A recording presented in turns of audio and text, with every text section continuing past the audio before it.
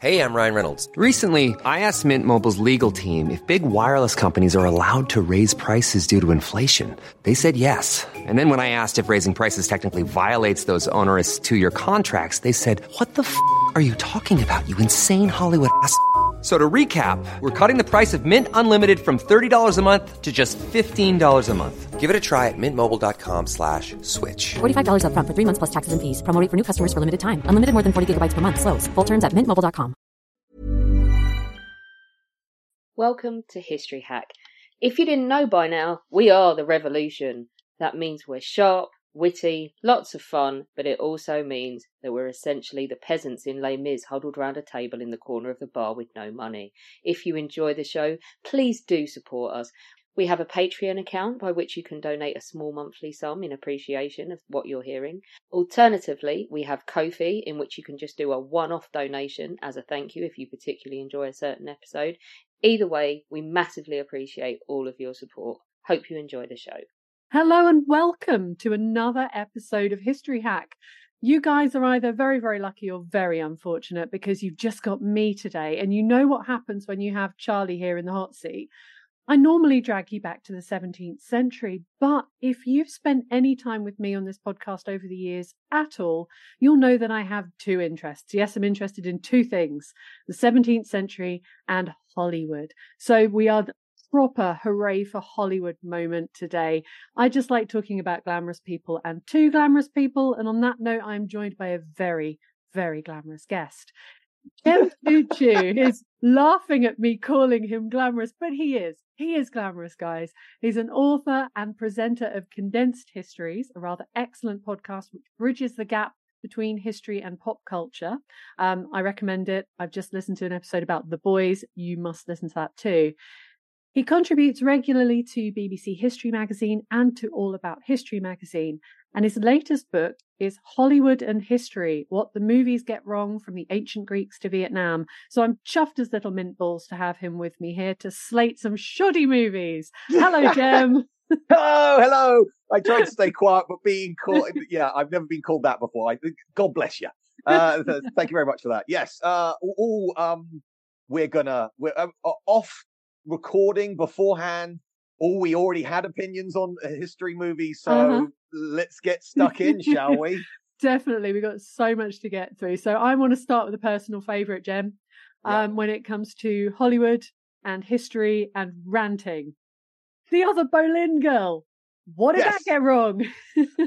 I think it's easier to say, what did they get right? There was a Mary Boleyn, there was an Anne Boleyn, and there was a guy called Henry VIII. The end. It is. You picked a really good one, and actually, that's. So there was big discussions. This is the first time I've actually had an American publisher, and they very much wanted as much representation as possible on the front cover. Because look, it could have all just been Tom Hanks on the beaches in World War II or whatever. So we do have Gladiator on the front cover. Of course we do. We also got Denzel Washington. There in the Civil War. And then right at the top, you've got the other Boleyn girl. Yes. She is. At least a shot from it. Yeah. So you've got women, color, etc. And lots of different time periods as well. But I think, you pick a good one there because let's take, for example, Eric Bana.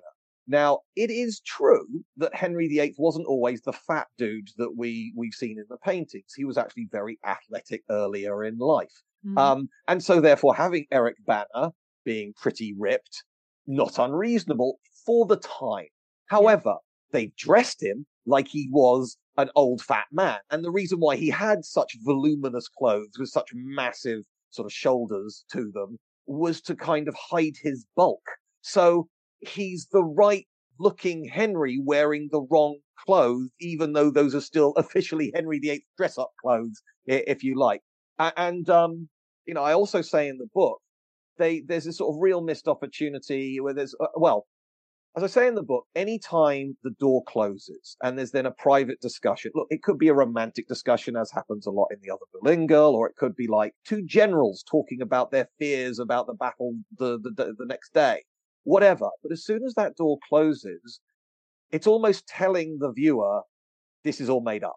You know, it may not be an unrealistic conversation, but it's surprising how little info we have on these people. You know, there is famously some love letters between Anne and Henry, but, you know, we don't have Henry VIII's diary from every day. Dear diary, I first saw Mary. Oh, I'm so swoony, or something like LOL, hashtag, you know, BFF, or whatever, you know.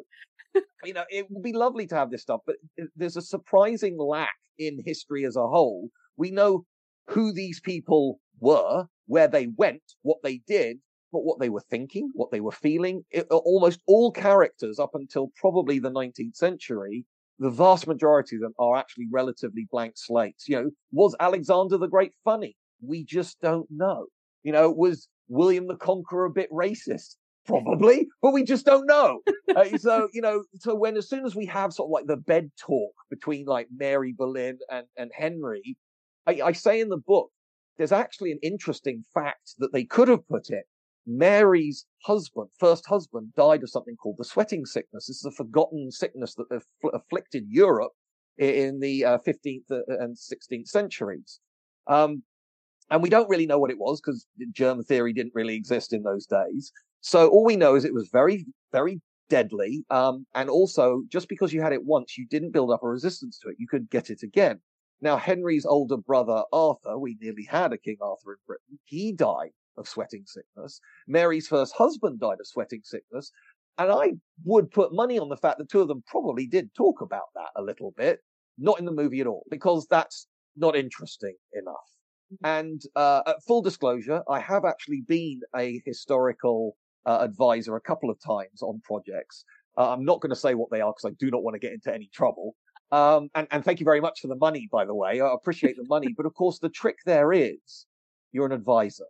Yeah. If what you say fundamentally ruins the directorial vision of this thing or this moment, well, the point is they're there to entertain you. You're paying your money not for a documentary, but for a movie, for a drama. And that's what you're going to get. And sometimes you've got the historian in the background going, well, excuse me. Keeping with the Tudor theory, another even more recent movie about the women in Tudor history is you got Mary Queen of Scots, which, you know, famously has this meeting between Mary and Queen Elizabeth. The two never met. Now, is it a good scene? Yes, but it's gibberish. It's as made up as I don't know, as War of the Worlds or something like that. Okay. You know, it's nonsense. It didn't happen. It is not history. But was it a dramatic moment, well acted by two great actresses? Yeah, it was. So I feel like I've already ranted, and I now need to give you some oxygen to rant away as well. Oh, well, I mean, I could rant about the other Boleyn girl until I was blue in the face. But main thing being the massive missed opportunity if they left out an entire character in Cardinal Wolsey, who was kind of important. And at that time, could have been Spacey. Would have been brilliant. Anyway, that's a whole separate mini rant. But, you know, this is historical fiction. So we're talking about, movies are not documentaries, fair play. But that kind of notion of having some responsibility, maybe, because people do pick these things up and they run with them and they think that they're real, could be a bit of a problem. And Hollywood really struggles with early modern and medieval because, not being mean to Hollywood and Americans, but it's very much not in their wheelhouse. They're only 250 odd years old. This is way older than them. The hair always irritates me. It's always wrong, but there's much bigger mistakes. So what is the worst offender in your opinion at this time? Well, do you know, I'm going to pick up on your hair thing again, because I do make the comment in the book. And again, if all you've ever done is seen movies about this, and who sees that many images of medieval women written in actual, drawn contemporarily? And actually, when you see it, that, if you are a lady, if you're a woman of status, you absolutely have your hair tucked away.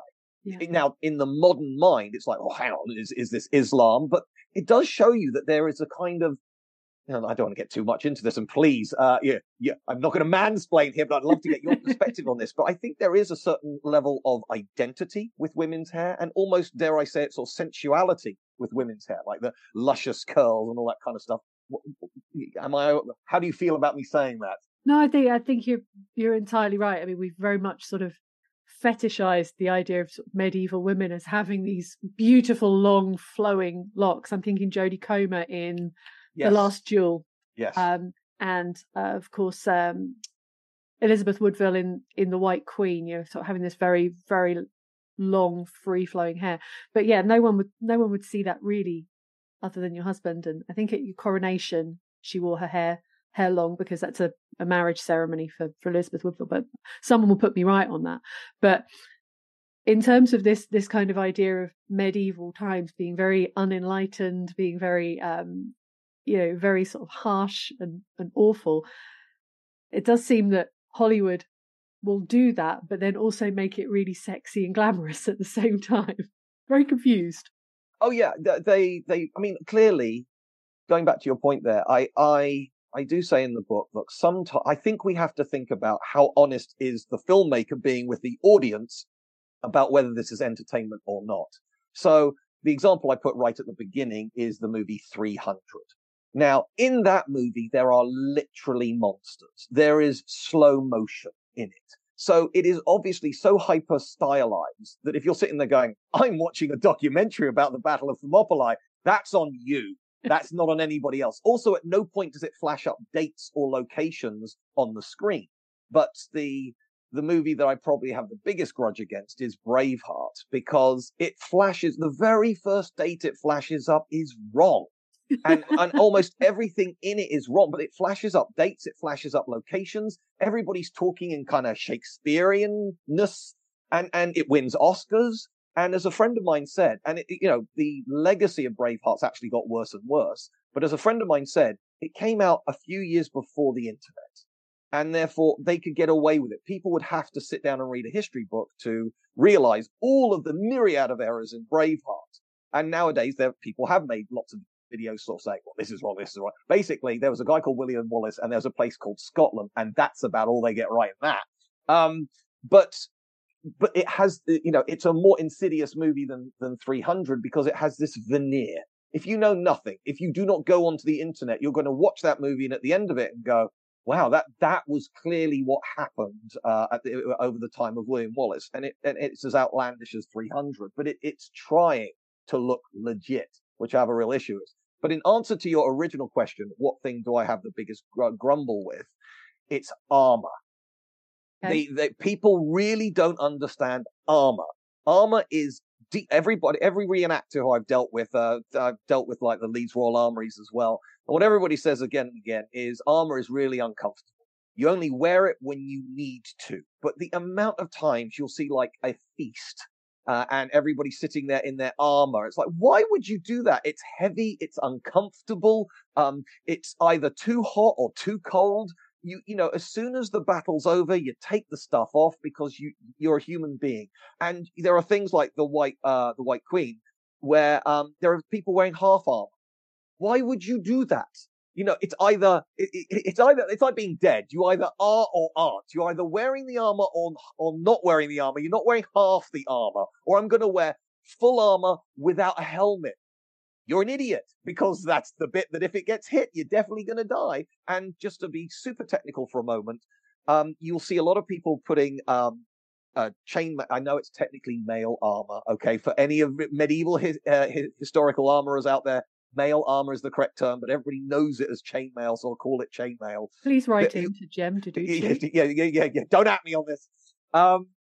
You'll see it directly on their head, and it's like, well, that looks like it wouldn't work, because it doesn't. And basically, the medieval armorers knew this. So underneath the chainmail armor on their, the hauberk, the sort of coat of chainmail, or indeed on the head, underneath it was something called a gambeson, which was a padded woolen jacket. It's basically a shock absorber. So when you see these medieval manuscripts and illuminations, it looks like they're wearing crash helmets, big round bulk round their head, and then the chainmail on top of it, because that's the way you would wear it. It was a crash helmet. So that's never in the movies because it looks silly. It looks wrong, and yet it's actually historically right. A bit like all these medieval churches were covered with highly detailed. Oh, indeed, the Roman statues were all painted. They were painted to look real, but the paint's flaked off. So they're standing there next to these naked stone statues, which is historically wrong. But if they did paint them up, we would all go, "Ooh, that's clearly wrong." So, we've been trained sometimes into the historical inaccuracies. Oh, that's fantastic. On your point about armor, corsets always irritates me as well. You can breathe in a corset. They are fine. They're not as uncomfortable as you think. And at that time, your dress would be incredibly heavy. So actually having a corset to take the weight of your dress was what you needed. If you're having a panic attack, you probably need to take off your pajamas, let alone a corset. That's a whole other thing. But corsets were not uncomfortable. That's my mini rant. But I think we can both agree. We both agree on this point that Monty Python and the Holy Grail is practically a documentary compared to some of these other clangers. I read your entry on that classic film, and you don't have a bad word to say about Monty Python and the Holy Grail. No, I don't, because again, going back to the 300 example, when the intro is subtitles obsessed with moose that are then fired and then turned into llama-tastic intro credits. If you can't work out it's a comedy by then that's on you. You have people walking. I love the fact that because of the lack of budget, they couldn't afford horses. So what did they do? They had people running along, clacking coconuts together, which is funnier. So they use the lack of budgets to their advantage. And so if anybody looks at that going, is that what the 900s look like? No, but you're a moron if you think so. But as I said, one of the things that actually they get right is the sort of the dirtiness, the squalor. And what you see in the really expensive 50s sword and sandal movies is because they spent all the money on the sets, everything is pristine, and nothing ever is pristine. Just, we're in a far more advanced society today. Do you eat your food off the pavement in front of your house? No, you wouldn't. So, yeah. So the fact that there's mud everywhere, there's arguments about dead people. He's not dead yet. Yeah, yes, he is. He's nearly dead. No notes. No notes. No notes. A star. Tick. Yeah, could not be better. War movies. They're a big favourite here at History Hack, and also here in the White House where I am. But I've noticed Chris, my husband, getting very upset about the wrong tanks on very many occasions. This is a question about war movies, specifically Second World War movies, I guess. Do you think the films that are dealing with recent living history have more of a responsibility to get things right than our kind of oldie worldy films dealing with these people have been dead for hundreds, thousands of years. They're not fussed. Do you think that we have a responsibility with Second World War films, and which war films do you think have completely missed that mark? So I'm going to give you an example where, in answer to your first question, again, it's down to intent. So if you want to get one of the most historically inaccurate movies of World War II out there, let's talk about Where Eagles Dare. The uniforms are all wrong. They have a helicopter from the Korean War. There were a couple of very basic helicopters in World War II, but basically World War II did not have helicopters. You've got these strange proximity mine type things, detonators that Clint Eastwood and Richard Burton have. It is wrong in every possible way. But is that the intention of Where Eagles Dare? No, it's an Alistair MacLean written thriller with action thriller. And, so I want to be quite clear on this. There are some completely historically inaccurate movies that are amazing movies. Gladiator, for example, doesn't make a lick of sense if you want to look at it purely from the historical perspective. It is one of my favorite movies. It is an amazing movie. And indeed, the people who won Oscars for that film should have won Oscars for that film. It's fabulous. Yeah. But, and again, same thing with Where Eagles Dare. It's not trying to teach you about the Holocaust. And I think that, so going back to your point there about, talking about recent events, it depends on what they're trying to go for. And also it depends on the events. So, every single movie about the Holocaust has tried to get it right. Even Life is Beautiful, which is a made up story, is not shying away. Well, it's interesting. That one's PG, so it's an introduction to the Holocaust to people. Same with the boy in the striped pajamas as well. But if they were to suddenly sort of like have a knockabout Where Eagles Dare style movie around the Holocaust, well, it simply wouldn't be made. It would be so appalling to people. Yeah. And I mentioned I had an American publisher. So we went backwards and forwards on a chapter about civil rights because I'd already written the book. My normal publisher went, it's just not right for us. So I had to go somewhere else, ended up in America. So I'd already written it and it didn't have a chapter on civil rights because it is very recent history. And also I'm a white guy in Britain. And basically they turned around and said, if we're going to publish this, it has to be in there. It is a part of American history and we are an American publisher. And I'm glad they did because, spoiler for the book, I guess, the most historically accurate movies in the book as a genre are the civil rights movies.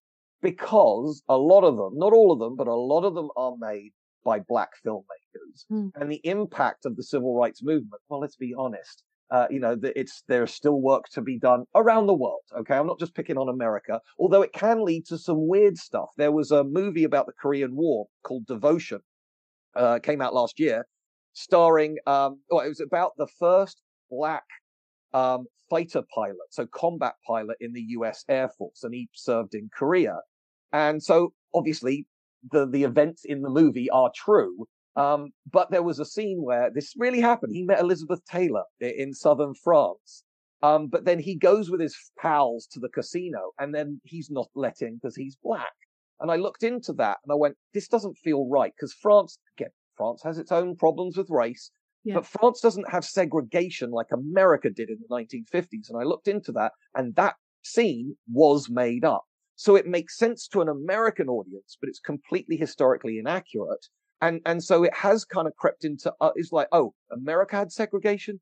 Everybody had segregation. No, the civil rights story is a specifically American story. Now, I'm very careful in the book say, again, every country has a problem with race, but it is different for every country. You get movies like Selma, like Detroit, like Black Klansman, like Judas and the Black Messiah. These are made with such love and devotion and care. But going back to the very first, the first movie, The Other Berlin Girl, there's a movie called One Night in Miami, where a number of these sort of like civil rights people all meet in a hotel. Now, they definitely were all there at the same time. And it's actually a play that gets turned into a movie. But it's all conjecture. But if you like, that's one of the few ones where you're allowed to have some fun. Because, none of these people by the end of the evening are going to be dead or arrested or anything. Now, some of them, like Martin Luther King, will end up being assassinated, etc. So it's a marvel. That one is a bit more fun. It's a bit lighter, but it's making some very serious points about these very important people who are part of the civil rights movement. But because it means so much to the filmmakers, they get it right. Whereas when Mel Gibson was making Braveheart, he was just trying to be fun. And he happened to pick real history and play very fast and loose with it. That's incredible. I mean, I'm really glad you included that in the book because it is such an interesting part of. It's an interesting part of Hollywood history because Hollywood and its own history and its portrayal of history, it's frozen in amber like a mosquito in Jurassic Park. Which we can all agree could actually happen and is totally historically accurate. So anyone at any point can look at a Hollywood film from the 1920s, the 1930s, 1940s and say, okay, this is what they thought was okay to put on the screen at the time. And how certain groups, especially how Black people have been represented in Hollywood over the last 100 years is fascinating to look at. And we are still dealing with the repercussions of that now. I say that knowing that I am possibly the whitest person in the whole world and my surname is white. And the fact that you address civil rights in this is really interesting, but can we agree that Green Book, as a film released in 2018, needs to get in the sea for so many reasons? Yeah, 100%. As I say in the book, if this whole thing is about empowering Black people, the white guy gets nominated for Best Actor, the Yep. black guy gets nominated for Best Supporting Actor. It's like, Supporting. you haven't really learned anything, have you guys? and also, as I say in that section on civil rights, it's like, it seems that Viggo Mortensen, he can bully the racists. It's sort of like, okay, that's fun in a movie. That doesn't solve the problem at all. So yes, Green Book is a surprisingly old and unnew. You could imagine that might be made in the 1960s. Yeah, as a sop to sort of like African Americans. It was insane that it came out in 2018. Yeah, this kind of is this sort of terrible white savior thing, and that horrible yuck. I was upset, very upset, to read that Pocahontas is not true to the history. Are you seriously telling us, Jem, that Disney played fast and loose with the facts? Why on earth would they do that? Yeah, see, Pocahontas was a really interesting one because that's another one where I'd finished the book and I got these notes from the Americans and they said, why haven't you done Pocahontas? And I just burst out laughing and went, of course I should do Pocahontas. But you see, I'm sitting there going, when I'm thinking about movies, I'm obviously thinking about live action movies. Yeah. And generally when people start singing, that's a clue that it might not be 100% historically accurate. I want to live in the universe where all I have to do is turn around to my wife in the street, say something, and everybody starts doing synchronized dancing, and we all have a great dance, and that's how we resolve a domestic dispute in the middle of Sainsbury's or something. Yeah. But unfortunately, I don't live in that parallel world. So the interesting thing about Pocahontas is how insanely wrong they got it. There are so many things they got wrong with it, fine. But to have the white settlers get on a ship to head home at the end of the movie, it's like, you are sitting there in a cinema in St. Louis. You do know the white guys did not go home.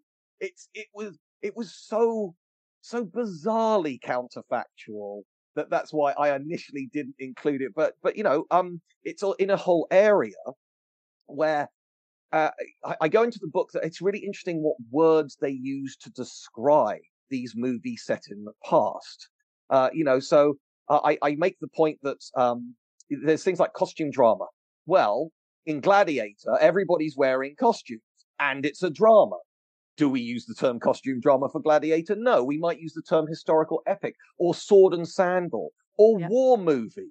But when we say war movie, I sometimes read things like the top 20 war movies of all time, and they might include Return of the King, the Lord of the Rings third movie. And it's like, yeah, there's a lot of war in it. But is that I don't feel sorry for orcs dying, whereas, the massacres at Gallipoli or the beaches of Iwo Jima, that's a different thing. So, what is a war movie exactly? And also, which war? We've got Napoleon coming out in a few weeks' time. I don't know when this recording is coming out, but it hasn't come out at the time of recording. Is that a costume drama, historical epic, war movie? Period piece is another phrase that's used. And so, it seems pretty arbitrary, but boiling it down, whenever anybody uses costume drama, it's basically a female-heavy story. So really, it's almost like an acceptable phrase of historical chick flick, which is completely, absolutely unfair to the likes of things like Pride and Prejudice and Sense and Sensibility and things like that. They're far better written than something like the Other Berlin Girl, which also, can we agree? We didn't say on this. I guess books and movies don't necessarily get the same titles. I think it's a clever book name. It is a terrible name for a movie. The Other Berlin Girl sounds like you really want to know about the main Berlin Girl, but instead we're going to focus on the other Berlin Girl, the less popular Beatles act or whatever. No, awful. Or the idea of the madness of King George III having to be called the madness of King George because the audience would wonder what happened to parts 1 and 2. Specifically, the American audience would wonder, I haven't seen Madness of King George 1 and 2, therefore I'm not going to know what's happening in the third one. Absolutely brilliant. Yeah, this is an interesting point with historical films. The idea of what you know. If you know, then like I say, watching war films with Chris, I don't know that that's the wrong tank. It doesn't spoil my enjoyment of the film. I don't know that it's wrong. I just watch it as it. Quality sleep is essential. That's why the Sleep Number Smart Bed is designed for your ever-evolving sleep needs. Need a bed that's firmer or softer on either side? Helps you sleep at a comfortable temperature? Sleep Number Smart Beds let you individualize your comfort, so you sleep better together. J.D. Power ranks Sleep Number number 1 in customer satisfaction with mattresses purchased in-store. And now, save 40% on the Sleep Number Limited Edition Smart Bed for a limited time. For J.D. Power 2023 award information, visit jdpower.com/awards. Only at Sleep Number stores or sleepnumber.com. Hey, I'm Ryan Reynolds. Recently, I asked Mint Mobile's legal team if big wireless companies are allowed to raise prices due to inflation. They said yes. And then when I asked if raising prices technically violates those onerous two-year contracts, they said, "What the f*** are you talking about, you insane Hollywood ass?" So to recap, we're cutting the price of Mint Unlimited from $30 a month to just $15 a month. Give it a try at mintmobile.com/switch. $45 up front for 3 months plus taxes and fees. Promo rate for new customers for limited time. Unlimited more than 40 gigabytes per month. Slows full terms at mintmobile.com. It is. In the same way, stage beauty, which also needs just to be torn down as a terrible piece of historical cinema, because it's Charles II and they get things wrong and I get upset. Completely the wrong Duke of Buckingham. They've put the first Duke of Buckingham in the place of where his son would be, the second Duke of Buckingham. So you've got this dark, with an old-fashioned beard, very interested in the young male actors, having a lovely time, Duke of Buckingham, whereas his son was blonde, more interested in the female actors, completely the wrong Duke of Buckingham. That spoils it for me. But if you didn't know, you'd just watch this film and it's all very interesting. So do you think that knowing things spoils films?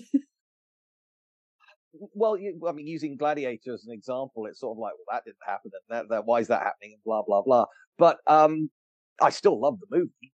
I think the problem comes when, I deliberately, I say, what does Hollywood get wrong from ancient Greece to Vietnam? But I deliberately, and we had this conversation with the publishers, I was never going to write, that there are all these websites which go, I think you'll find that the British military had 3 buttons on their sleeve at this time, not 2. Nobody cares except you. That doesn't change anything, okay? And I guarantee there'll be a host of people saying wrong buckles in the Napoleon movie, okay? But again, there's limitations on budget. I had this conversation with another podcaster. It's like the thing about Joaquin Phoenix, he's a great actor, but he is at the age of Napoleon round about the time of Battle of Waterloo at the end of his career.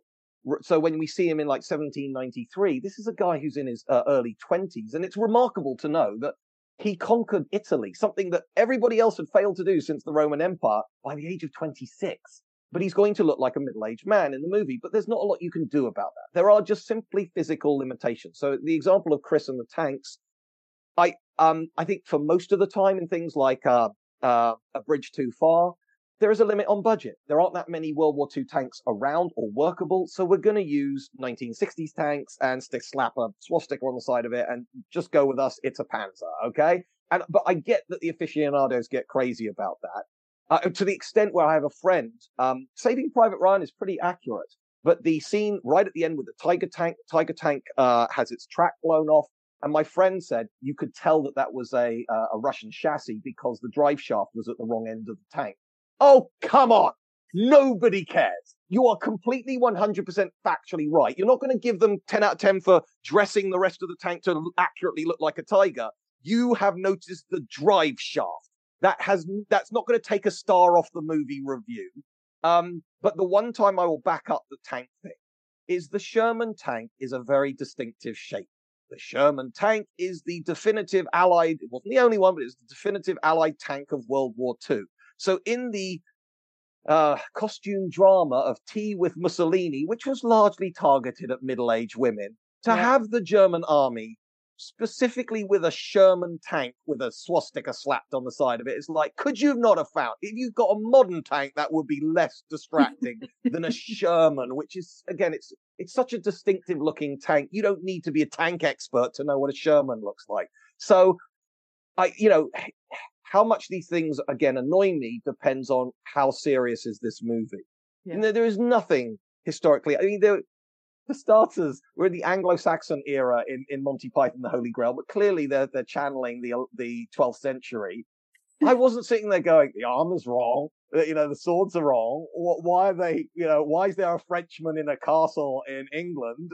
Where did they get coconuts? Yeah, where do they get? Well, I mean, I think that's to do with the sparrows, isn't it? Anyway, but sorry.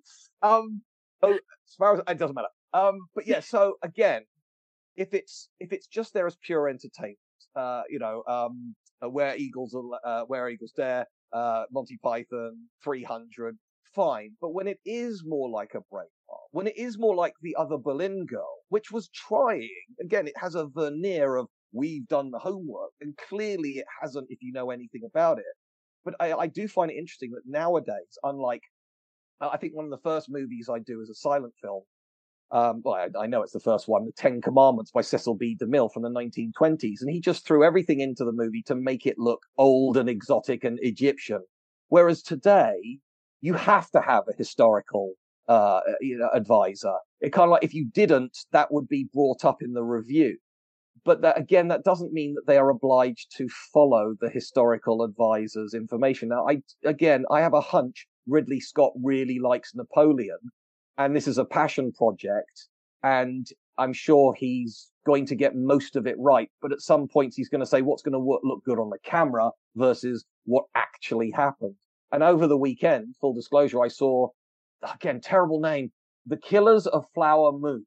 Yeah. The Martin Scorsese movie about genuinely this all happened in Osage County. The Native Americans in the 1920s get oil, and these white men come in, start marrying the women, blah, blah, blah, blah.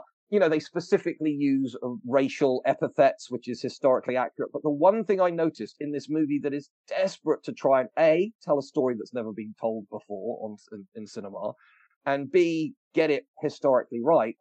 It was interesting that at one point, one of the Native Americans uses the term genocide. Now, that just wasn't used until after World War II. Yeah. What happened to them was genocide, but that's an anachronism, which I'll absolutely allow. And to start nitpicking over that, it's sort of like, Jem, you're missing the point. There was a genocide, and so therefore, and to use any other word, a modern viewer wouldn't have got that point necessarily. So that's a point where I'll absolutely allow the anachronism to happen. Gosh, that takes us, very neatly to a next thing that I'd like to discuss, because that is Martin Scorsese's latest film. And I must confess to you, Jem, that as far back as I can remember, I always wanted to be a gangster. Actually, the film that made me want to study films, funnily enough, Goodfellas, watched it far too young, but terrible cavalier parents, but that's a whole other podcast. I never really thought of gangster movies like Goodfellas and The Godfather as being historical films, but you argue that several of them fall into that category. You discuss the three Godfather films in detail and touch on several of the key historical moments in it. Straight away, I'm thinking, the whole sort of premise of it is that Michael Corleone has gone off and fought in the Second World War for his country, and he comes back, and now he's kind of got that. Is he going to serve his country or his family? But you also talk about the Cuban Revolution as shown in Godfather 2. And this is really interesting in your book. Can you tell us about this? So, actually what I'm going to do is I'm going to expand on it, because Oliver Stone created a 2-part movie called Che, as in Che Guevara. Yeah. And I can't stand Che Guevara. I am well aware that there are many students who will have a poster on, the famous poster of Che Guevara on their wall. But of course, that was not created by him. He had the photo taken of him. And then there was a brilliant Cuban designer who created it. And it is a design classic. But he's the subject of it, not the creator of it. And the thing that drives me crazy about Che is from a historical perspective, he failed to learn any of the lessons of why the Cuban Revolution worked. The Cuban Revolution was important. This is a classic example of a military dictatorship. And this is the story, and I make this point in the book. This is the story of America in the entirety of the second half of the 20th century. Mm. They are scared of communism. Now, with hindsight, we can all go, what were they scared of? But I think it's valid, particularly in the 1950s, with Joseph Stalin running the Soviet Union. Joseph Stalin's not a good guy, okay? For the people who are anti-America and anti-CIA. I hear you, but if you look on the other side, you're not seeing, a woke liberal. Okay, this is, so there are reasons why America might be anxious about the spread of communism.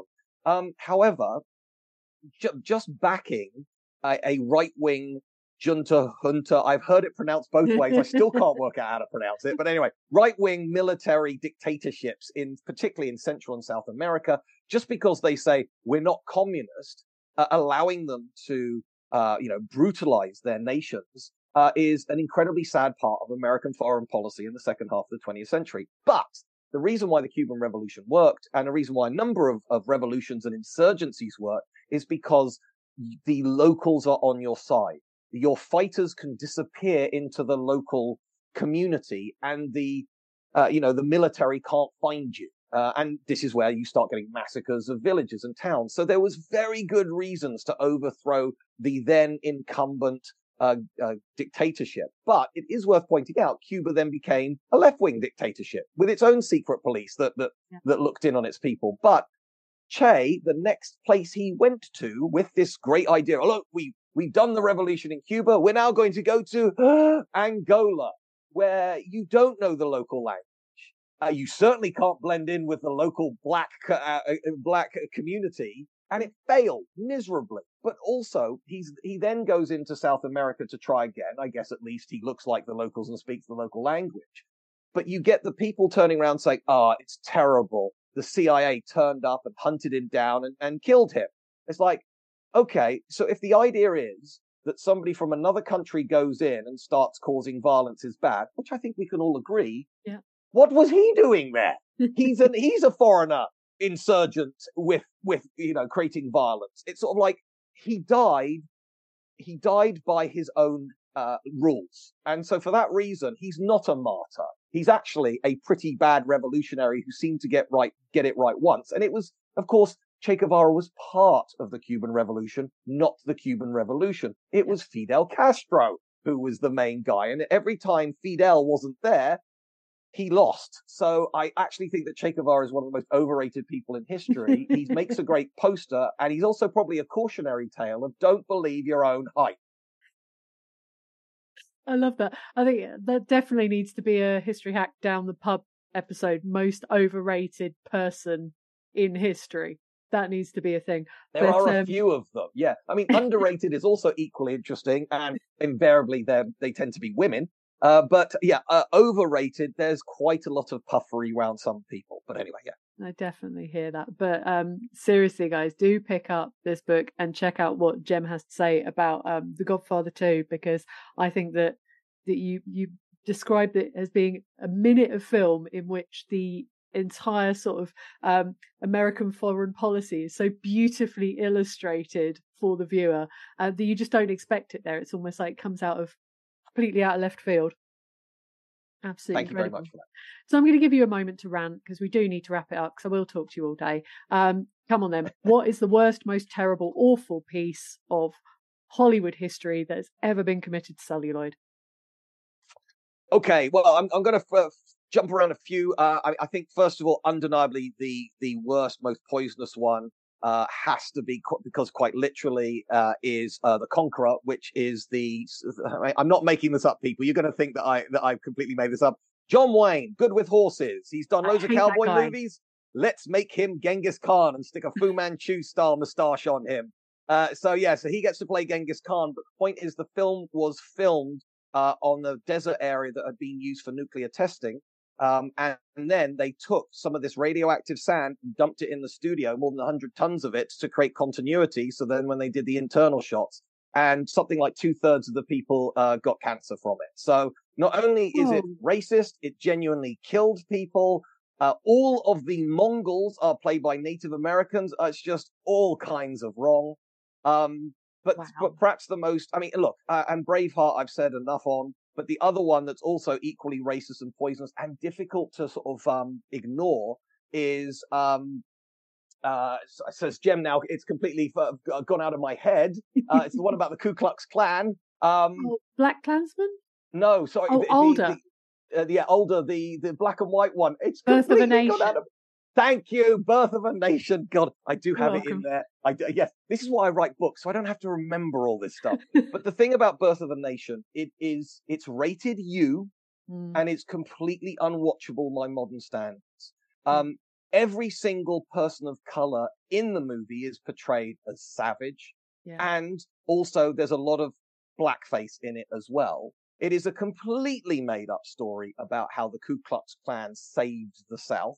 The Ku Klux Klan was created after the American Civil War, but here's the thing: it was a huge hit at the time when it came out, and also it's one of the first Hollywood epics. It's got a genuinely long run time. It's got big action set pieces. A lot of people are putting a lot of effort into this movie, and therefore Hollywood can't ignore it. It's like the biggest grossing movie ever, if you adjust for inflation, is Gone with the Wind, which is similarly problematic. Not as problematic as Birth of a Nation, but again, if you were to watch Gone with the Wind right now on Amazon, it actually comes up before you see the movie with like, these are depictions of the time. You might find this, insensitive, etc., etc. And they're not wrong, but again, that's kind of depressing because Scarlett O'Hara is one of the most complex female characters of the first half of the 20th century, and you actually get to see some amazing female performances in it, and it's a female-centric country, but then there's also all the racism in it too. Yeah. And but with Birth of a Nation, if you're going to talk about how Hollywood turned from just like the penny show, it was in there with vaudeville. It's like, here's a 5-minute movie, and isn't it weird seeing a train pull into a station? Yeah. Turning it into an actual narrative art form, you can't ignore Birth of a Nation, and yet it's toxic by today's comparison. So please don't give any money to anybody for Birth of a Nation. Don't watch it. Just take my word for it. It's really racist, but actually quite important to no, it's not really racist. It's the most racist. Okay. Yeah. It's more racist than Triumph of the Will, because at least everybody in that is German. Okay. So, Birth of a Nation, absolutely appalling, but the start of Hollywood. It's so upsetting because it is, in terms of sort of technique and things that we take for granted about filmmaking as an art. That was very much the first thing that has been popularized, but the membership of the Klan rose exponentially after that because people saw it and thought, this is brilliant, I'm going to join the Ku Klux Klan. It's awful. If you want another alternative to watch, check out the films of Alice Guy Blaché, because she was making narrative cinema before Cecil B. DeMille, but she's been left out of the history books, and they're a lot less problematic, and they include fairies, which is wonderful. Is there a film that you'd give an A-star? Let's end on a positive note. Is there any film that you look at and you think, do you know what? Nailed it. True to the facts, costume's good, love the hair, dialogue spot on, right tanks. I love the hair. I think that's really important. So, in terms of my personal favorite movie ever, that's historical, it's probably Gladiator. But in terms of getting the facts right, I'm going to give you 2 Vietnam films. You got Platoon, which was literally made by a Vietnam veteran, Oliver Stone, that had Dale Dye, who served there, putting the men through boot camp, which is incredibly important for history, because that's the first time they'd ever done the boot camp thing for actors. So, and now that, again, that's just become standard. We're making a war movie, you've got to do a boot camp. That was there's the really hard to watch village scene. I was watching it with my eldest. I wanted to show him a Vietnam film, and he just said halfway through the village scene, he goes, "This isn't an army. This is just a rabble." I went, yeah, that's the point here. So it's completely historically accurate.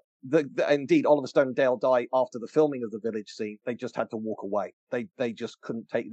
They were recreating a crime scene, not making a piece of cinema at that point. However, my uncle, I'm half American. My uncle served in Vietnam.